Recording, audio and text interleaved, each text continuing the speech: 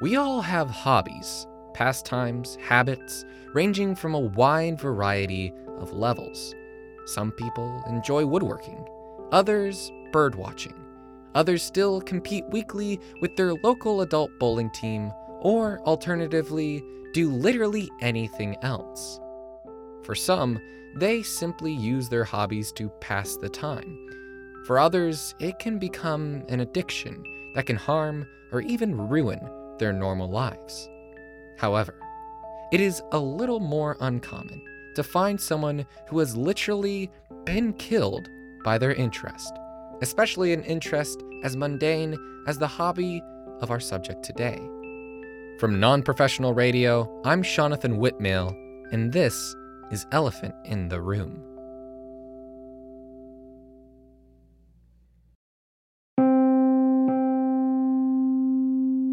Asaph O. Ruby was a 24-year-old bachelor who, according to his neighbors, was no one out of the ordinary. But yeah, he was a pretty assuming kid.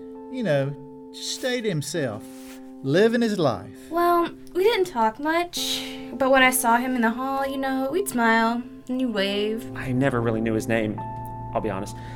I didn't even know he lived in that apartment. Now, as his landlord, I know that sounds bad, but... He spent most of his time working at a local antique shop.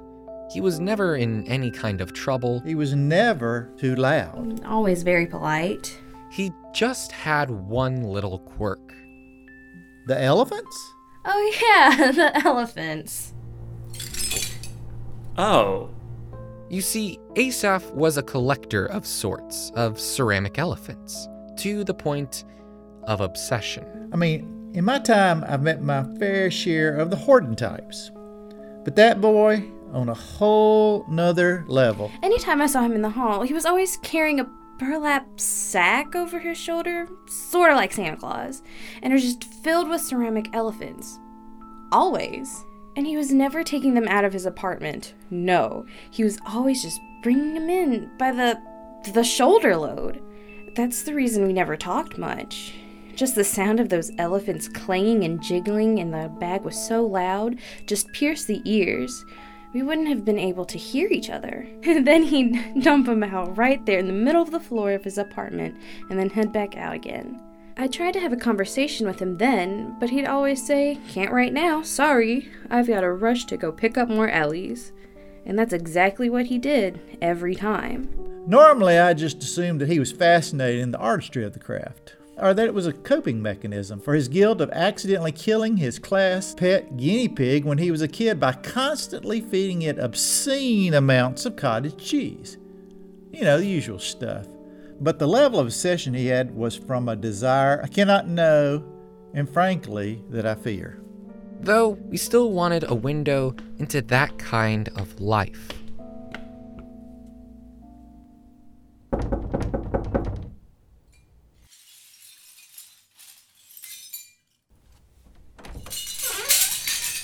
Hello? Oh, yes. Please, come in. We were able to get in contact with Robert Willis, Asaph's flatmate, who still lives in the apartment that they used to share. All right, well, there we go. Welcome. Yeah, thanks so much for having me. We waded through about 3 to 4 feet of ceramic elephants to the dining room table.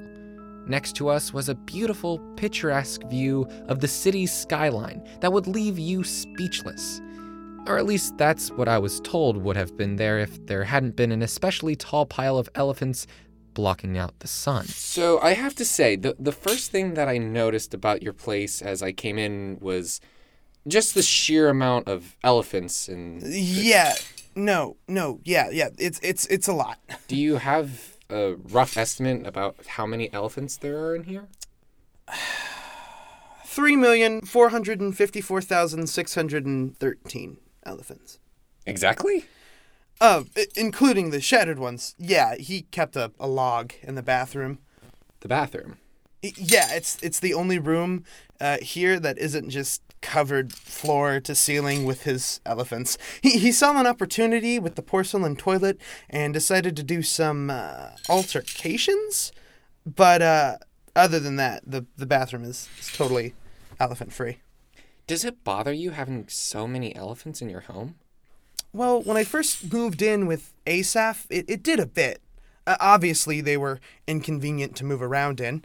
I had to order these special shoes to make sure I didn't get shanked in the foot by some stray Elishard. I had to get rid of some of my stuff just because he always needed more and more room. So, you know, there went the sound system, the futon, the service dog. Couldn't really have friends over because I only had one pair of my special platform heels. We can't really share them either, so, you know. Even if they happened to have their own platforms, we didn't really have anywhere to sit. I mean, you know, sold the futon, dog, so we'd just be kind of staring awkwardly, looking at elephants. You know, now that I'm saying it out loud again, I'm realizing that it did suck quite a bit, but you get used to it.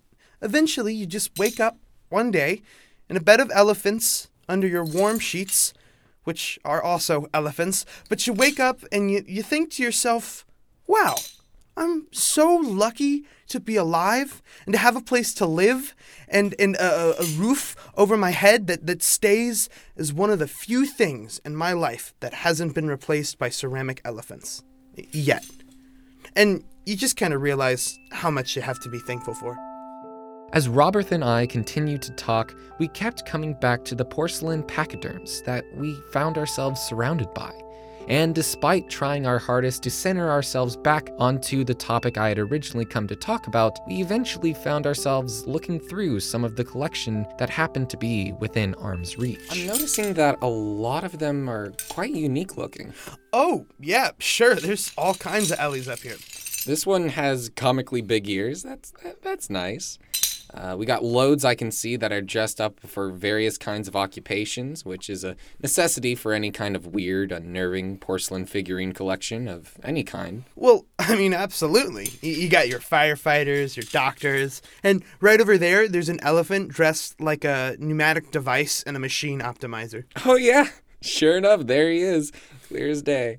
That one next to it, I can't exactly tell what it's dressed as. It actually looks more like a weird frog than an elephant. Okay. Look at this one I just found. It has like a little line attached to it, and the two are playing together. The line's stretching up the side of the elephant. Actually, that one, the tiger is eating the elephant. So it is. He's actually clawing and biting the elephant and mauling him. It's a bit more of a graphic one, yeah. So did Asaph actually like elephants? I had assumed that he had, but this one... I honestly have no idea. I mean, you know, I did my thing and he did his. I never really pushed the subject as to why exactly he was collecting all of these. I tried to get him to do something productive with them, you know, maybe start like a YouTube channel to show off his collection. I'm sure there's a market for that. Did he start one? Yeah, but it wasn't really, how do I say this? Good?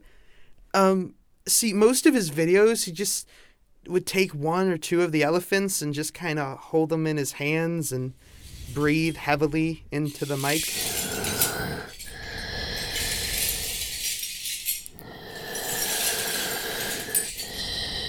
His videos were usually around 2.5 hours in length. He ended up getting a modest following of viewers, but they weren't necessarily the type of audience you would normally want, or that you would think exist. But hey, you find out something new every day on the internet. You said that he worked at an antique shop, so maybe he got his start collecting there. Well, that's not entirely accurate. That's more of a half-truth. Technically, he didn't work at the shop, per se. It was more so that he did his work right next to the antique shop. Okay, so what kind of work did he do then? He goes and begs on the street corner. Usually the old lady who runs the shop chases him off, or I guess one of the old ladies, now that Miss Matilda's there now too. So that's how he raises money to buy elephants, and I'm assuming pays for his part of the rent as well, right? Oh, no, I mean, he's quite well off. I don't know where he got his money or how he ever made it, but money wasn't ever an issue for him. So why would he go begging then? Well, he wasn't begging for money. He was trying to get people to buy him more elephants. He actually wouldn't accept money or anything, only, elephants. But he did this right outside of an antique shop. Right. So why didn't he just go in and buy them himself? Oh, they won't let him. They won't let him in anymore. No one will. He bought so many elephants from every single antique store in town that none of them will let him into their stores. They think he has an unhealthy obsession. I can see where they're coming from. Sure, but the people who donate, they don't know any better. They just see a sweet man holding out a burlap sack and saying, please, please, ma'am, I only need a few more, just a few more ceramic elephants. And sure enough, they'd go in and buy out all the elephants in the store for him, so. Eventually, we were able to get back to the topic I had originally come to talk to Robert about. And so we would love for you to share what happened from your perspective, if you feel comfortable to. Yeah, sure. I had just gotten home from work, so it was about 5:37. As I put on my platform heels to come in, I noticed that it was unusually quiet. Normally I can hear the sounds of elephants shifting from down the hall, but there wasn't anything. I saw Asaph's burlap sack by the door, and he never leaves home without it, so I knew he was there. Robert tried to call out for Asaph, but he didn't get any kind of response. He had already had a long day and didn't want to deal with any kind of shenanigans. Tried to pull a trick to get Asaph's attention. He grabbed a nearby elephant and shouted out that he was going to break it. I know it's petty, but it works. He usually rushes out of wherever he's hiding, yelling, "No, not that one! I only have 147 spares of that one!" But this time I didn't get any response at all, so I knew something wasn't right. That's when Robert noticed that the elephant dressed like Mitt Romney that he had just thrown across the room wasn't the only shattered pachyderm. All across the floor were broken trunks, chipped ears, and all kinds of ceramic shards. There was one pile of broken pieces that was abnormally lumped. Usually the elephants are fairly leveled.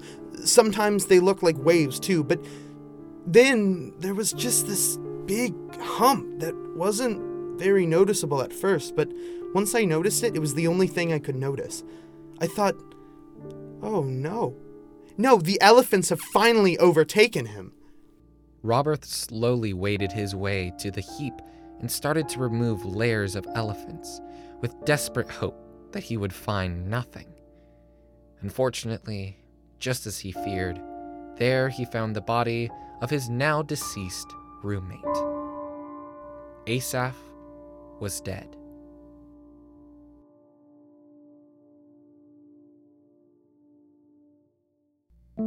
There were now many questions that became somehow more concerning than why Asaph had collected so many elephants in the first place.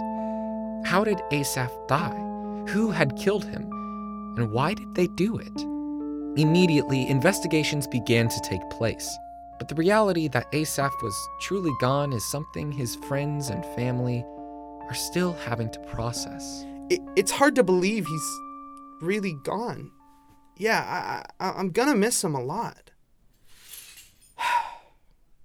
But hey, it's not all bad. I gotta look on the bright side as much as I can. Now I can retire early. I can start selling the elephants bit by bit to his YouTuber fan base who offer concerningly high bids for them. I don't know why they want them, nor do I want to know, but I don't ask questions. And there we go. I can knock out 2 birds with 1 stone. As I slowly de-elephant the place, I'll be able to slowly get some of the stuff I had. First will be Buster, my service dog, then the futon, or really any piece of furniture that's not just a dining room table. Even a couple of stools or folding chairs, that'd be nice. More than anything, though, Robert wanted justice. Before we could answer who had killed Asaph O'Ruby, though, we needed to know something else. How did Asaph even die? More next time on Elephant in the Room.